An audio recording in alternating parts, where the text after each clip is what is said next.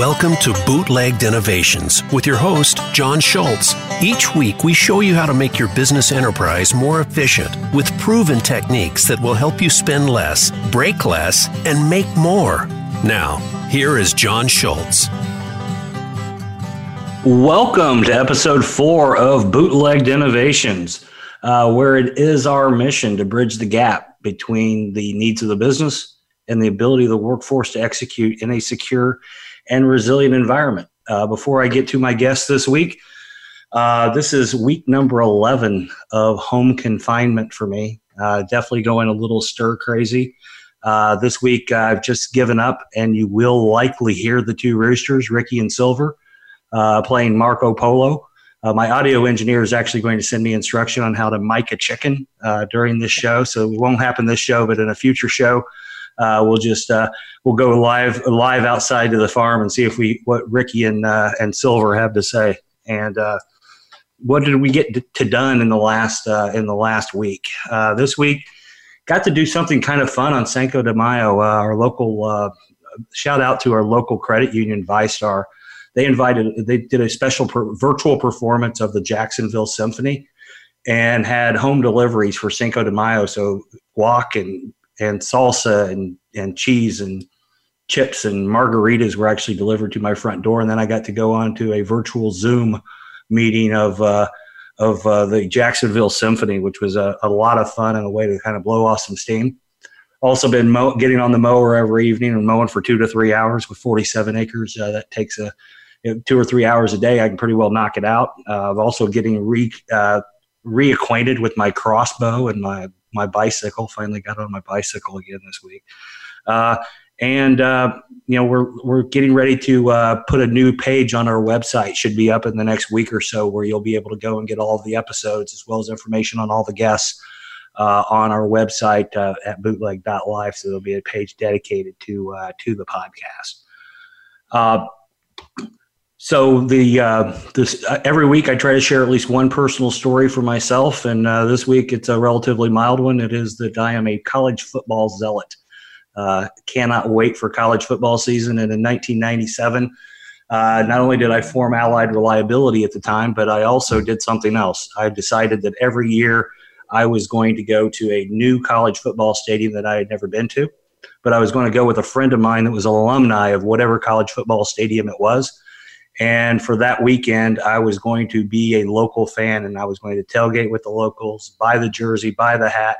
And so I've now been to 28 different college stadiums. And every year, it's one of the highlights for my year is to go to a college stadium that I've never been to before. And so with that, what I would like to do is introduce this week's topic. This week's topic is overall equipment effectiveness, better known as OEE, necessary but not sufficient. And that's actually the necessary but not sufficient is a call out to one of my guests this week that we'll get into introductions here in a little bit. But I find that organizations, number one, often don't even know how to properly define OEE, and they often confuse it with TEEP. But then they also will start applying OEE where it shouldn't be applied. And they'll think that it is the only scorecard metric that they need, and they cannot get to actionable intelligence. And this week, our guests are all about getting to actionable intelligence in order to be able to drive operational improvement. My first guest, I actually met at an operational excellence event in Chicago back in 2008. Shortly after, she had actually co-authored a book with one of my personal heroes, Eli Goldratt, who I think, with theory of constraints and critical chain, not only really defined that science, but really changed the way people wrote books and presenting them as business novels to make them more interesting and more easily consumed. She is also the co-founder of the Demand Driven Institute. And a story we'll get into a little later. She is an amazing ranch hand, as it turns out. So Carol, her name is Carol Patak. Carol, would you mind introducing yourself and what the Demand Driven Institute does to the audience? Hi, John. Thanks for having me on your show today. Appreciate that. First, let me start with what the Demand Driven Institute is our mission in the world. We've developed and codified the methodology around demand-driven. And very simply put, our job is to get the world to say yes to demand-driven methods so that they can have more robust and resilient supply chains. We don't do any consulting, we don't do any software, and we never ever have done any software or consulting. For myself, I started out on the shop floor at minimum wage and worked my way up to being a lead and a supervisor and a manager. Ended up in the biomedical industry for a while, have an undergrad degree in biology. Left the East Coast in New York State to move out to the West Coast where all the excitement was in aerospace at the time. Was a production control manager in an aerospace company, and had the fortunate opportunity of having a greenfield startup where we did all the overhead bins for Boeing 737, 757s. And that was really interesting because that was the first time that we combined the theory of constraints and lean and MRP together. And that was my very first ever public speaking engagement. It was called Yes, You Can. Because we'd listened to 4 years of you can't do that way. And so after aerospace, went out and did do some consulting for a while and discovered that a lot of the world had the same problems that we had faced. We were able to help some folks, and then got recruited into a tiny little company you probably never heard of called IBM. And worked for IBM for a while. Came off the road, got tired of the road work. Came off the road for a while and did their ERP and analyst job. And there was this one software company that just really caught my eye because it just kept moving. In a very positive way, and coincidentally, I was contacted by a headhunter, and long story short, I ended up being hired on as vice president and global industry executive for PeopleSoft, and there it was my responsibility to figure out the strategy for the manufacturing and distribution software, and that's actually where demand-driven manufacturing started, believe it or not, way back in 2001. So I always love it when people say, oh, it's brand new, and say, yeah, we've been working on it for 20 years. So it's typical overnight success. But Oracle, of course, did the hostile takeover, and I decided to go teach for a few years because I was retired. I was done. I was off the road, sitting on my porch, looking at the water, having a grand time, and went to go teach at the university. And a friend of mine came over and said, I want to show you something that we did. And it turned out that what he was doing with his team was the piece that I was totally missing for demand driven. And that's where the Institute started. So long story to get back to the Institute, but that's where Chad Smith came to see me at the university. And if I was smart at all, I recognized that what he and his team had put together was the innovation that made that vision of demand driven a reality. So I appreciate being on the show today. I was very fortunate. I knew John for a long time, and was very glad to be at that event to get to meet you and do that keynote that day. Yeah, that brings me to our second guest, who was actually the host of that event back in 2008 that had the good sense to book Carol as the keynote and less sense to invite me to also speak. But I think it went reasonably well, and certainly completely redefined the way that I thought about maintenance and reliability's role in an overall supply chain. Because up to this point, I had been largely a maintenance and reliability subject matter expert that did not necessarily, while I understood metrics like overall equipment effectiveness, understood Big Six losses, really did not understand the application across the overall supply chain. So my second guest is a serial digital entrepreneur and has dedicated a good portion of his career to operational excellence and is the founder and CEO of Sage Clarity. And as we will also get into later, he is a high-tech chef, or at least he tries to be a high-tech chef, I think maybe I should say. His name is John Oskins. John, could you please explain yourself and what Sage Clarity does? Sure. So Sage Clarity is a leading provider of Industry 4.0 and MES ecosystem applications. And we like to talk about ourselves as developing cutting-edge solutions to enable the next generation manufacturing enterprise. We have a suite of products that unlock the value of MES applications in new and interesting ways. As far as my background, as John mentioned, this is my third company. I started my career at General Electric early on and decided that I think I was better suited and had aspirations for starting my own company. So my first company was credit card backed. My second company was venture backed. which is where I met John and Carol. And my third company now is customer backed. So 3 very different perspectives in launching companies. Fantastic. Thanks, John. I think we can all relate to, if you've had multiple rolls of the dice, it is nice when you finally get to the point that your venture is actually customer backed. So that's definitely a different journey than the credit card and the second mortgage backed initial startup. That's for sure. My third guest I'm excited to have on the show, Alla actually holds a distinction of having been a lead data analytics for both Tesla and Walmart. One of the few people that I know that have done either of the two, and she's actually had the opportunity to be on the data analytics team and actually lead that effort for a couple of different organizations that are known for big data analytics. Today, Alla, and I'll probably butcher this again, but we'll try it, Anishkova. Yes, that's good. Anishkova. I finally got it, I think. I finally got the less American pronunciation, is the head of product for Throughput. Alla, can you please explain what your role is at Throughput and a little bit about your background? Sure. So Throughput is an industrial AI company. We are based in Silicon Valley. We manage operations bottlenecks to increase output and cash on hand where it really matters. We try to use the existing data that the company already has, their existing resources, but we try to apply the metrics that make more sense for operations excellence to drive the best results. My role is focused on the software development piece to drive the roadmap and to make the software scalable and accessible to businesses worldwide. Just a bit about my background. I'm from St. Petersburg, Russia.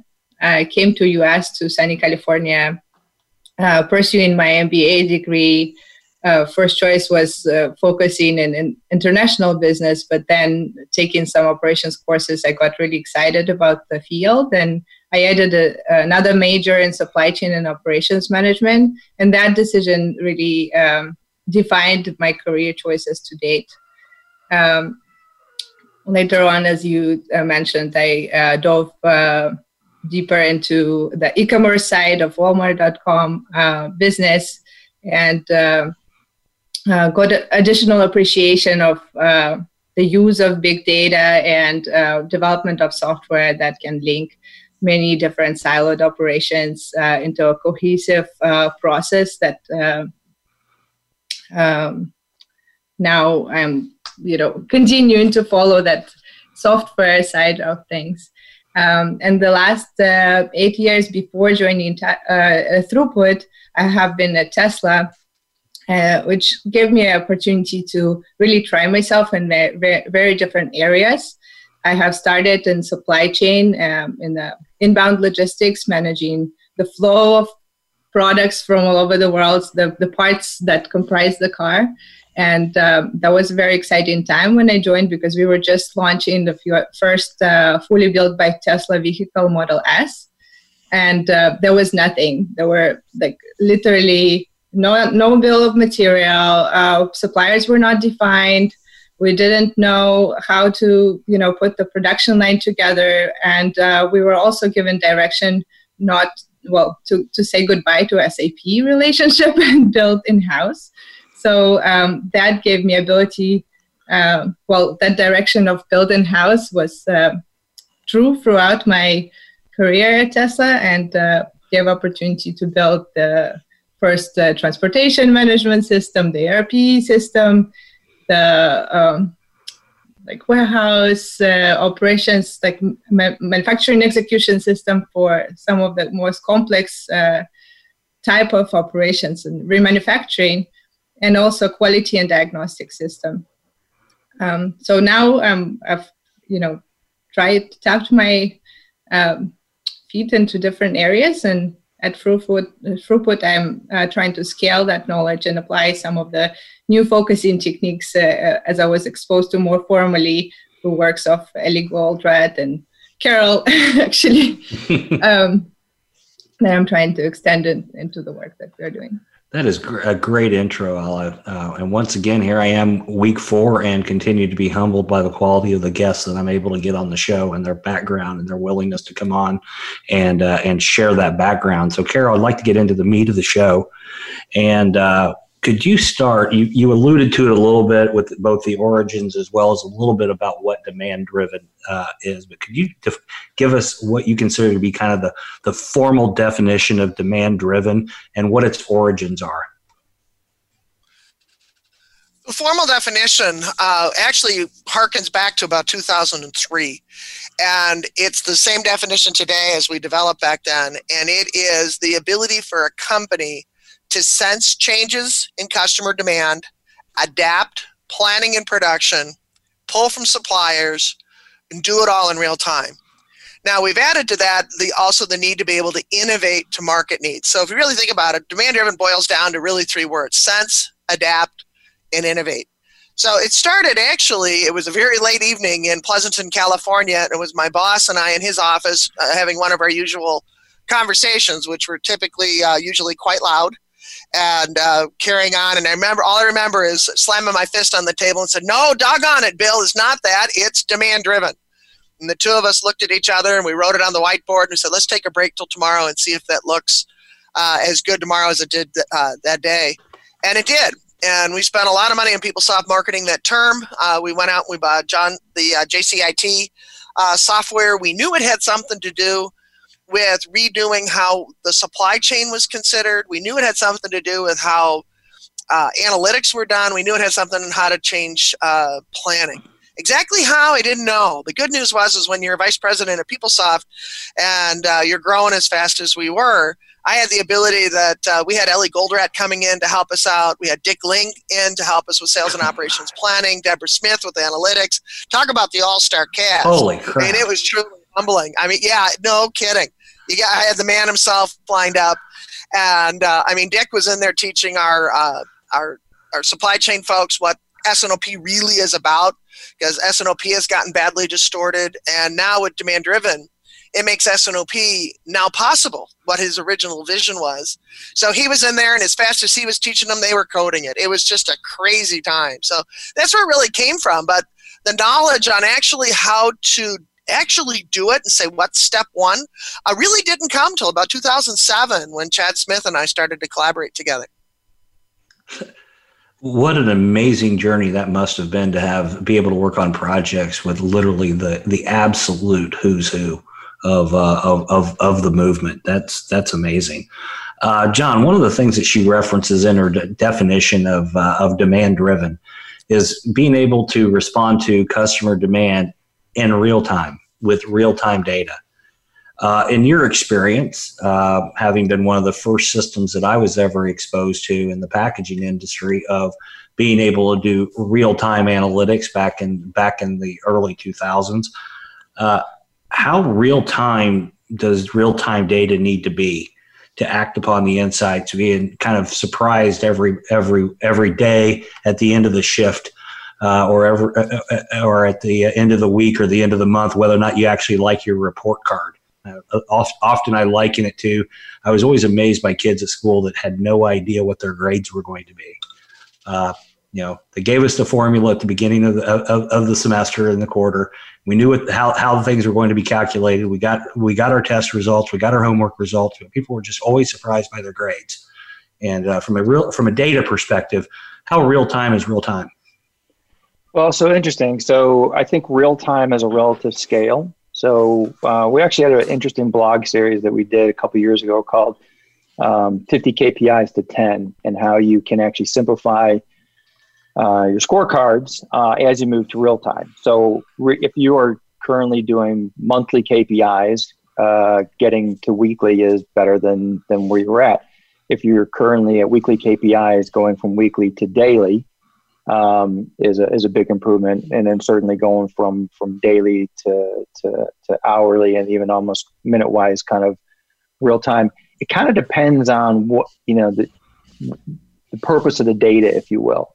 But there is this journey that companies embark on, which is migrating into more and more real-time nature of information. So there's not one size fits all that says everything should be real time, up to the minute kind of information.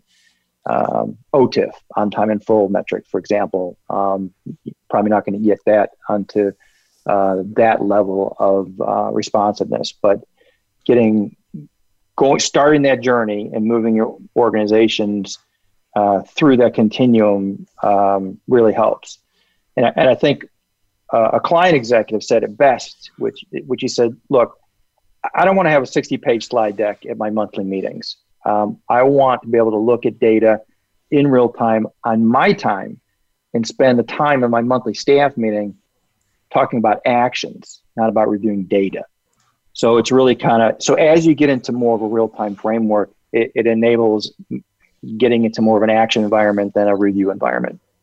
Fantastic answer.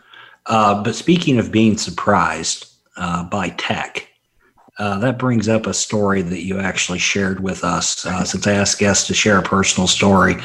And this ties into the whole high-tech chef thing. Could you share that story with the audience briefly? Sure. So I do like to cook, and I spent a lot of money on a smoker a few years ago. It was so advanced that it only worked with Wi-Fi and internet control. So when I first got it, it would shut down every 2 hours. So every 2 hours, I'd have to restart it, et cetera. So I called tech support and they started asking some questions. So they asked me questions like, well, is the smoker in the sun? And I'm like, well, of course, it's an outdoor smoker, right? And they said, well, can you move to the shade? I'm like, well, no, it's built in. And then this person said, well, can you try running the smoker when it's a little cooler? And I was like, really? So apparently they were having circuit board issues. And it kind of made me wonder, well, what kind of reliability testing did they actually do on this thing? So nonetheless, being the engineer that I was, I put together a 7-page PowerPoint deck, a lot of detail with suggestions on how they can improve, including how they can improve their mobile application. So I got 2 phone calls, one from the vice president of engineering, the other one from the vice president of product development. Gave my feedback, et cetera. So ultimately I got a new smoker out of the whole thing, which finally did work, which means they must have resolved their circuit board issues. So that was my experience with smoking.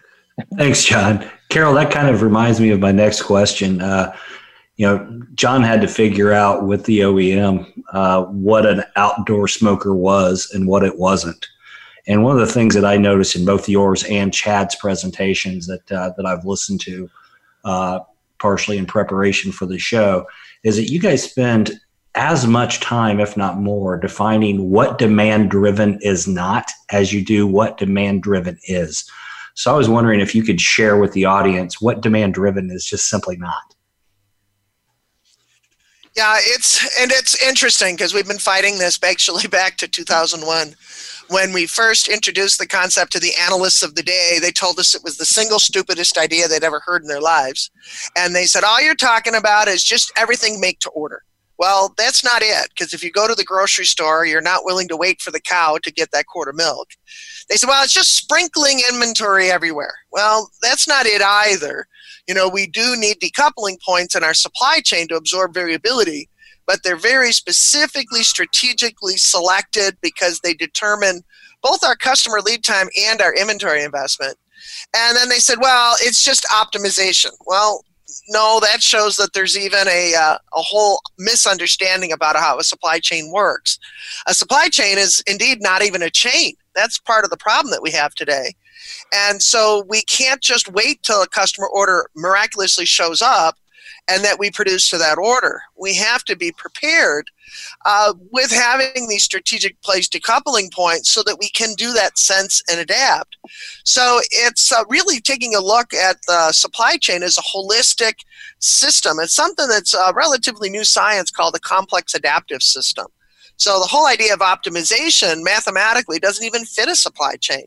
So we do spend a lot of time describing what it's not, and then amazingly, some of those analysts that told us it was the stupidest thing they ever heard, several years later, were now starting to write about demand-driven supply chain networks. And at the top of their pyramid, they were writing it was all about improving a forecast. Well, that's never what it's been about either. All right, because I can have a forecast that's 100% accurate and still not be able to deliver what my customer wants when they want it and be able to adapt to the changes in the market. Because, somebody please tell me, 3 months ago that, you'd be on your 11th week of being quarantined at home.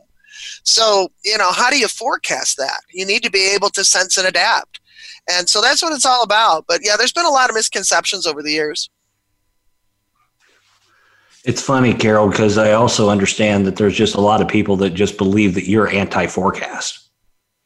Oh, yes. If you want to see some of the nastiest diatribe on LinkedIn, just put in Demand-Driven Institute and forecast, and oh my word, let the blazing begin. And we never said that. You need forecast to be able to do sales and operations planning. What else? How else would you do it? You have to forecast to do strategic planning. You have to forecast to be able to do tactical planning. But please keep that horrible forecast out of your operational planning. You want to be able to dedicate your resources to what it is that your customers really want to buy, not building what you've set up as some arbitrary schedule of what you can and will build. So, you hit one of the hottest spots out there. Yeah, the forecasting crowd likes to say we're very anti-forecast. And in fact, we never said that. Well, Carol, you did just officially use the F word on my show. I did. One of the things that Carol talked about when she was at PeopleSoft, as well as, just one of the things that attracted me so much to the Throughput platform is this whole concept of multidisciplinary, that there is all these different amazing tools out there. And oftentimes people always want to just gravitate towards one tool.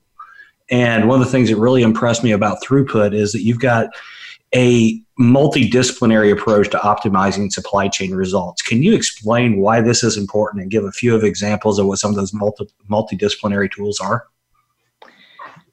Yes.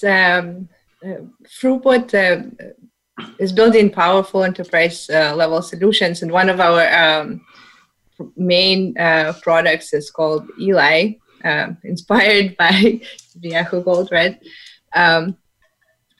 We are pretty much basing our methodology on three main pillars.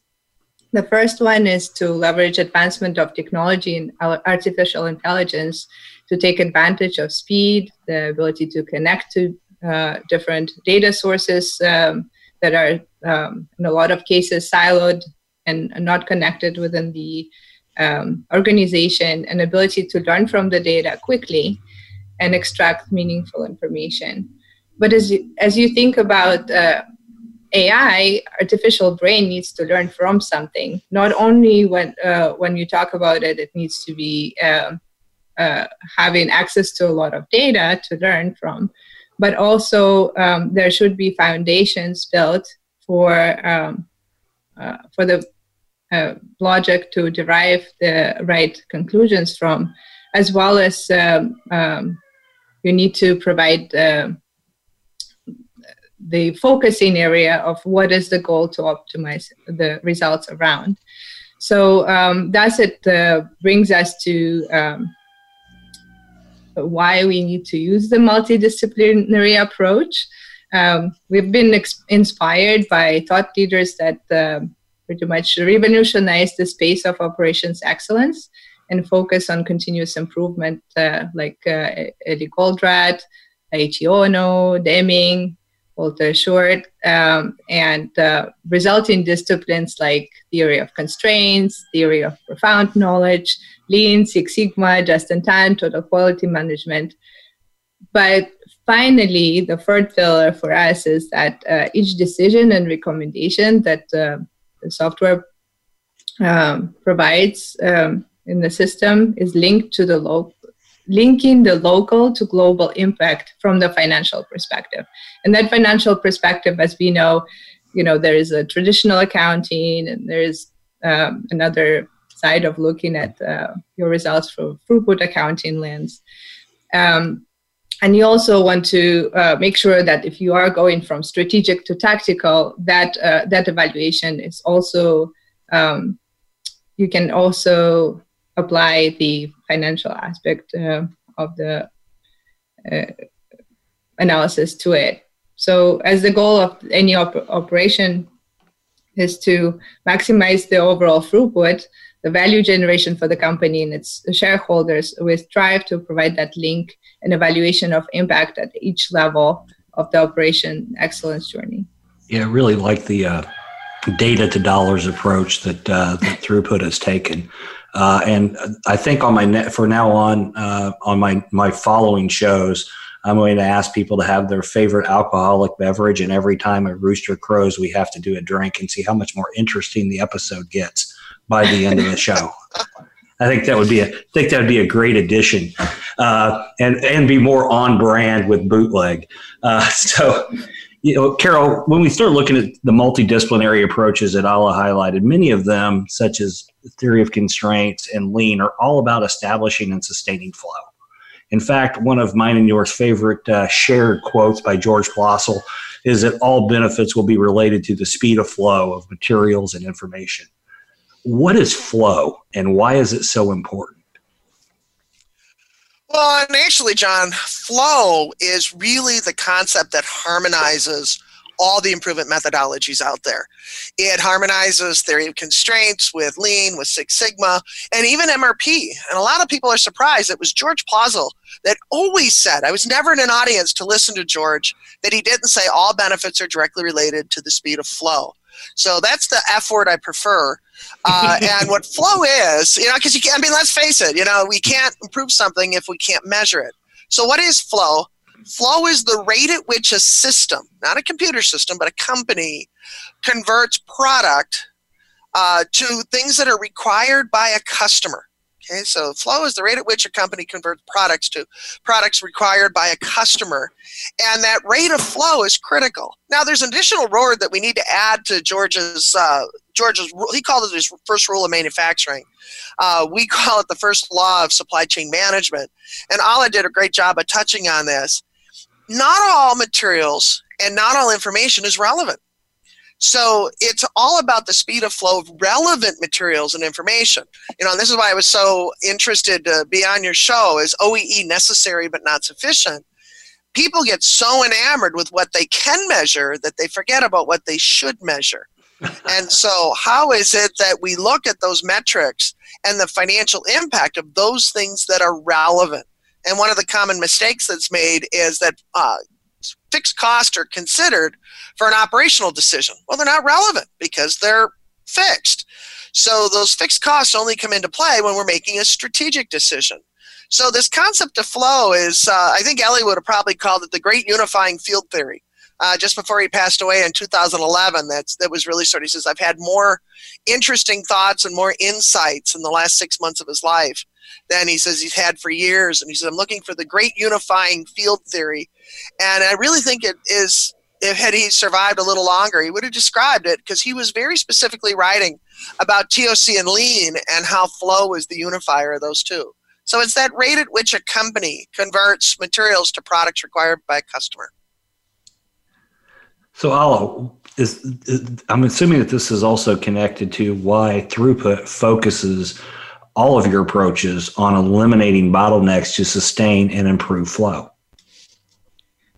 Yes. At the same time, it's worth mentioning that we're not trying to chase bottlenecks, even though, we can dynamically detect what they are in the current environment and direct attention of, our operations excellence users to eliminate them. But really, we want to move them away from chasing bottlenecks to really have a focused, constraint-driven approach, right? Where what is the main resource that is limiting the throughput of your operation, and you bring in the conversation back to the OEE metric. You do want to make sure that your OEE is perfect for that particular limiting resource that you have.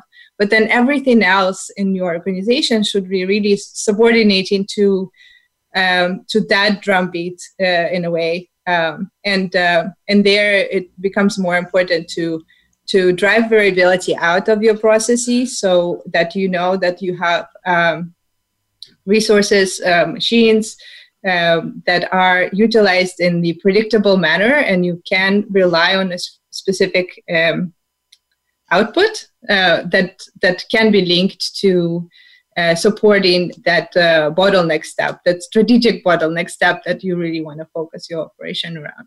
So that kind of brings us to a point where there is a difference between OEE that needs to be a golden target, right, versus knowing based on your variability what's your achievable OEE that you can strive for. And then the third one is making sure that you do utilize your kind of productive capacity to the extent that it doesn't create more waste and more excess inventory in your system that is not needed for your operation. I had a visual when you were talking about it's not about racing around chasing the bottleneck. All of a sudden, I had a visual, Carol, of you running around your ranch with a rubber mallet and playing whack-a-mole.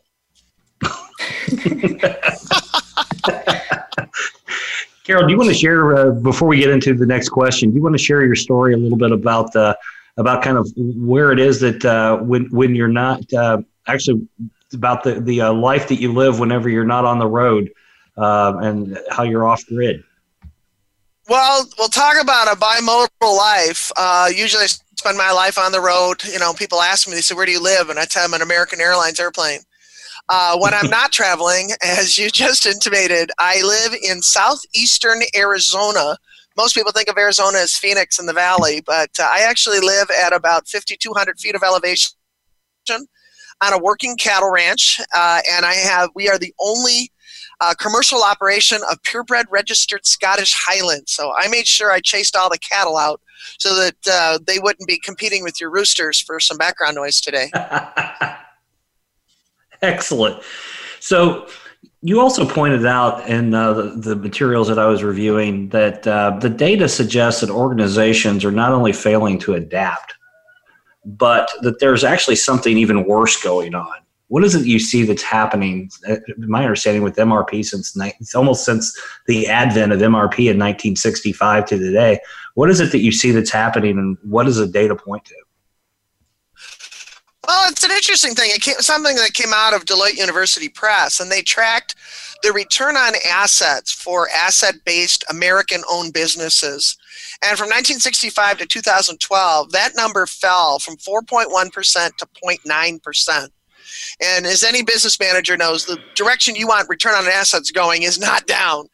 And what was even more interesting is a couple of years ago, Harvard Business Review ran an article from some of the researchers that they looked at the American stock market. Here's the backbone of our economy.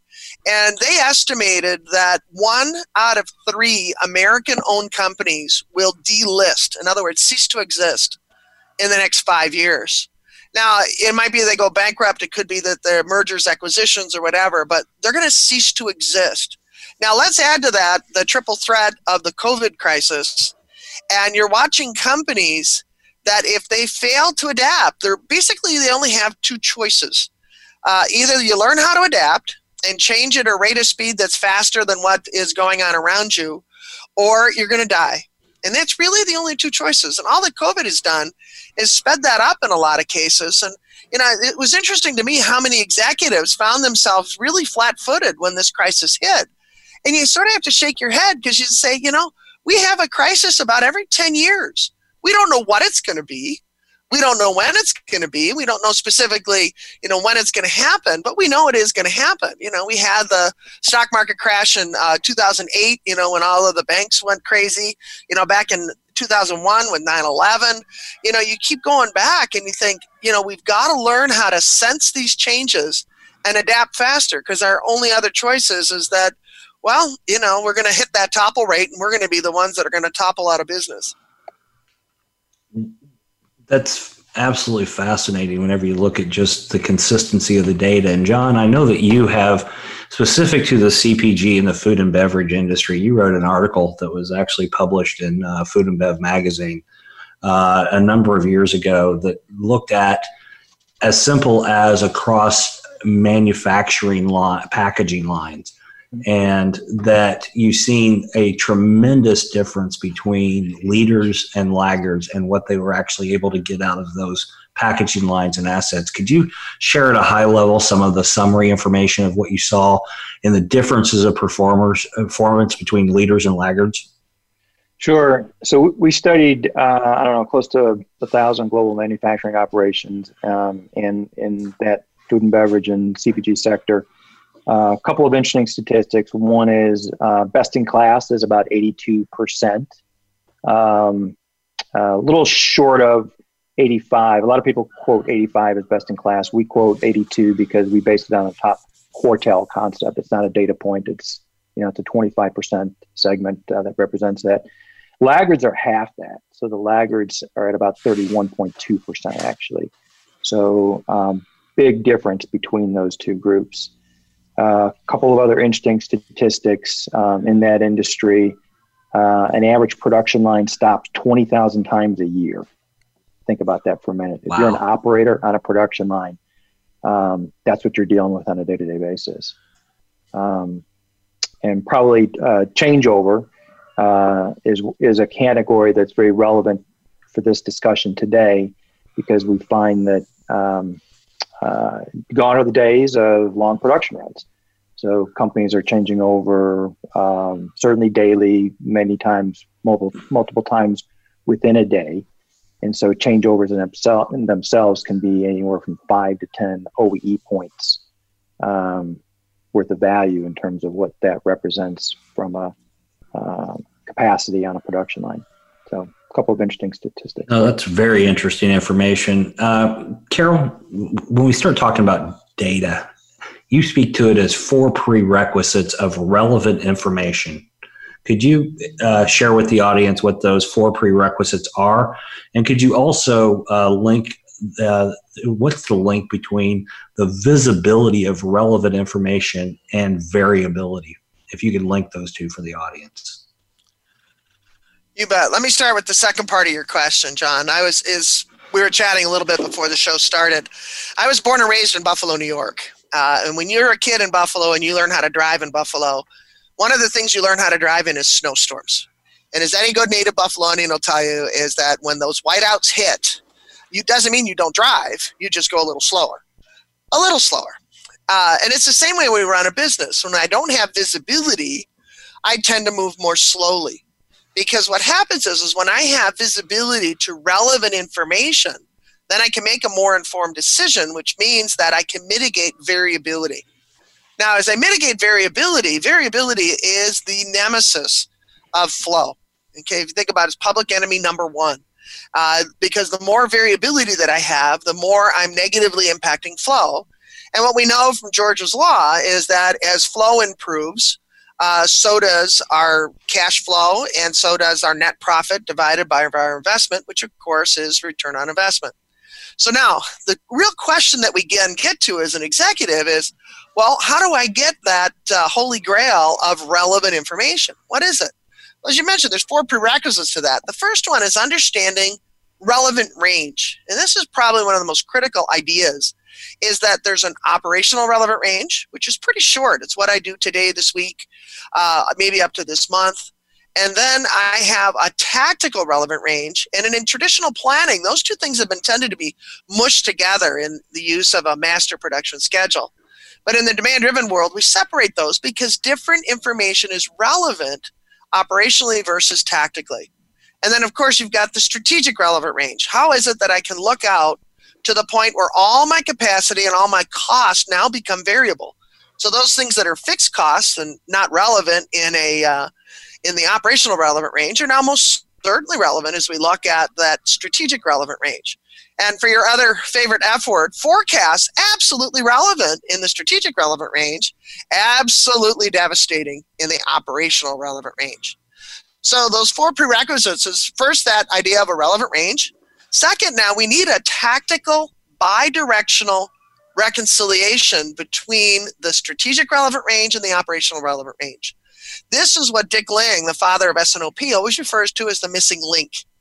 When he and Andy Kuldrick were working together on what they called Breakthrough S&OP, he said, we just really hope somebody's going to figure out the operational side, because we know that sales and operations planning needs to be bidirectional. But how do you do that?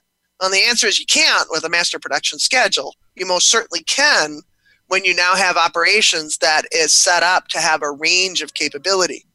You also need a flow-based operating model, which is how you get that range of capability on the operational side. It's not about having a schedule and sticking to it, no matter what the customer really wants. We want to be able to sense, adapt, and innovate, because we're using this flow-based operating model, and it sets a range of capability. And then last, we need metrics. And this is why, I was so excited to be with John in one of his former companies on his advisory board. As we start to take a look at these real-time metrics, how do I know when I'm going the right way? But they have to be relevant. If I just give you a speed on your car, it's not relevant unless you know what road you're on, which direction you're going, and what the speed limit happens to be. So it has to have relevance. So we have to have the metrics that go along with that flow-based operating model. Because what stops things so quickly is when those cost metrics get in the way, that efficiency, utilization, overhead absorption gets in the way of really improving flow in a manufacturing company. I remember that one of the other things that you had pointed out in one of the videos that I'd watched was that originally you were actually looking for you thought you were looking for a pipe connector to talk about the relevant range, and then the more you looked at it and you started recognizing the bidirectional flow, you ended up with a bridge instead of a pipe connector. I thought that was pretty interesting. Yeah, that was a real aha. I mean, I'm so blessed in my life. Not only did I get to write a book with Ellie Goldratt, I'm currently working on a new sales and operations planning book with the father of S&OP. Dick Ling is 83 years old, as sharp as he's ever been. And we spent hours trying to figure out a way to describe that bidirectionality between strategy and operations and strategy. And every graphic I kept finding on the internet either had a valve or it had a pressure gauge. And then finally, the two of us looked at each other, because we share such a background with our Apex education and, and understanding how things should work, that all of a sudden we got this brainstorm that said, here's how things could work. And we realized it really had to be a bridge. It really had to be a bidirectional bridge, because as you know, flow can only go one way in a pipe. Yep. So yeah, we struggled. I hate to tell you, every time I see that slide, I laugh, because I think of how many hundreds of hours we wasted trying to figure out how to connect strategy to operations, operations to strategy, trying to connect pipes, and realizing it's not that at all. It's a bidirectional bridge. That's another one of your overnight successes, Carol. It only took a few hundred hours. Yeah. So, John, interestingly enough, whenever Carol talks about the relevant range, and she talks about operational, tactical, and strategic relevant ranges, when I look at your three tools that you have in the Sage Clarity Suite, it really appears to me that you have almost like a tool for each one of those relevant ranges. Do you want to speak to that a little bit with the audience? Sure. So we have an interesting set of these MES ecosystem applications. So the first one really speaks to the operational value, which is a product called ABLE. And what it does is it's used for real-time progressive root cause analysis. It's a classic case of where OEE is truly necessary but not sufficient. And on complex production lines, what happens is downtime propagates up and down the line. A simple OEE measure is not going to capture that. And so what this piece of technology does is it really ties those downtime events that move through a production line and ties them back to the constraint. And it does that all automatically in real time, if you will. The next one, which is really more of a tactical tool, but what we did is it's a next generation Andon product. We took a white sheet approach to Andon. And Ali, you would appreciate this from your Tesla background, but we took a Toyota concept of Andon from the 50s, and we have now applied it into other industries and made it IoT centric. So historically, Andon's been a very tactical method for attracting attention to problems. we've taken a holistic approach and made it strategic by bringing visibility to a host of issues, from quality to maintenance to safety issues even. And then the last is really around strategic relevance, which is really OneView. OneView has the most unique perspective regarding KPIs, and by creating what we call the shallow dive experience. Apex actually did a cover story article on this concept. And what we found is that most executives don't use BI applications. So we created a user experience that executives find more useful. And it's the idea of being able to skim through data quickly to get valuable insight. Thanks, John. Carol, this is going to be kind of the last question before the wrap up of the show. Throughput makes a pretty bold statement that I really like in their approach. And they say that if you cannot leverage existing data to empower existing teams to solve current operational process bottlenecks, you are not ready for digital transformation. In the stuff that I've been following of yours, one of the things that you and Chad talk a lot about is you implore the audience to actually invest in thoughtware. Can you define what thoughtware is and why you think it is one of the most important things that an organization can invest in? It is the most critical thing that an organization can invest in. Thoughtware is, we describe it, it's the software that runs between your ears. As we look at the most successful demand-driven implementations, they're the ones that have invested in the education of their people. Not in sophisticated hardware and software and consulting services, but invest in your people's ability to think, and to think systemically. Because if people can't think systemically, then it's absolutely impossible for them to identify these impediments to flow across the organization. Supply chains are not chains. Supply chains are complex adaptive systems, and we have to manage our companies systemically, holistically, which means that we need to get people out of their silos and thinking systemically. I absolutely agree with my colleagues over at Throughput. We need to be able to take a step back, look at the information that we have already, and look at those things that we've tried to solve these problems multiple times, because what they're indicative of is an unresolved conflict inside of a company. And usually what that conflict comes down to is a conflict between cost and flow. And this is probably the toughest thing for execs to get their brains wrapped around, is because they have been so programmed in their MBA schools and in their business degrees that it's all about cost. And that if I only can drive down cost, I'll improve ROI. Well, that's something that we call is a deep truth. And a deep truth is something that everybody believes and is absolutely and unequivocally false. We've done it before. At one point, we thought the Earth was the center of the universe. We thought the world was flat. We thought India was west of Europe. So, this isn't the first time. And management today is fixated on cost. And what the COVID crisis really pointed out is a cost-focused supply chain is unable to sense and adapt and pivot as quickly as required for the changing market conditions. So it's shifting from cost to flow. And such a simple concept, but you'd be surprised at how difficult that is for executives to get their brains wrapped around. If I focus on flow, costs will always achieve their natural minimum and ROI goes up. Because that's really what it's all about. It's not about improving forecasts. It's not about reducing cost. It's about improving company ROI. And the companies that have invested in thoughtware and have made that jump from cost to flow, we see ROIs going up by an order of magnitude. I mean, results that I was at Demand Driven World a couple of years ago when we were in Germany, that a senior executive from a very large software company leaned forward. He said, "That's incredible." And I said, "You do realize that that's average for us, right?" And he looked at me and said, "What do you mean?" I said, "We see those results all the time." He said, "Well, that's just incredible with the tech." I said, "Not the technology, it's the thoughtware. It's changing how we think and shifting to this systemic view with a focus on flow, because all benefits are directly related to the speed of flow of relevant information and materials. And flow is that great unifier."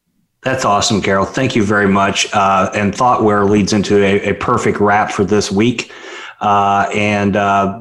Because next week's show is going to be focusing on how do you develop the workforce of the future. And we've got three amazing guests. Dr. Jennifer Blaylock, Kelly Ireland, and Tim Dutton will be joining us. All three of them have been in varying degrees of workforce development and education their entire career. And we're going to be talking about hot careers and how to develop that workforce of the future. So until next week, don't forget to move your to-dos to to-dones, I'm sorry. And above all else, keep on bootlegging. Thank you.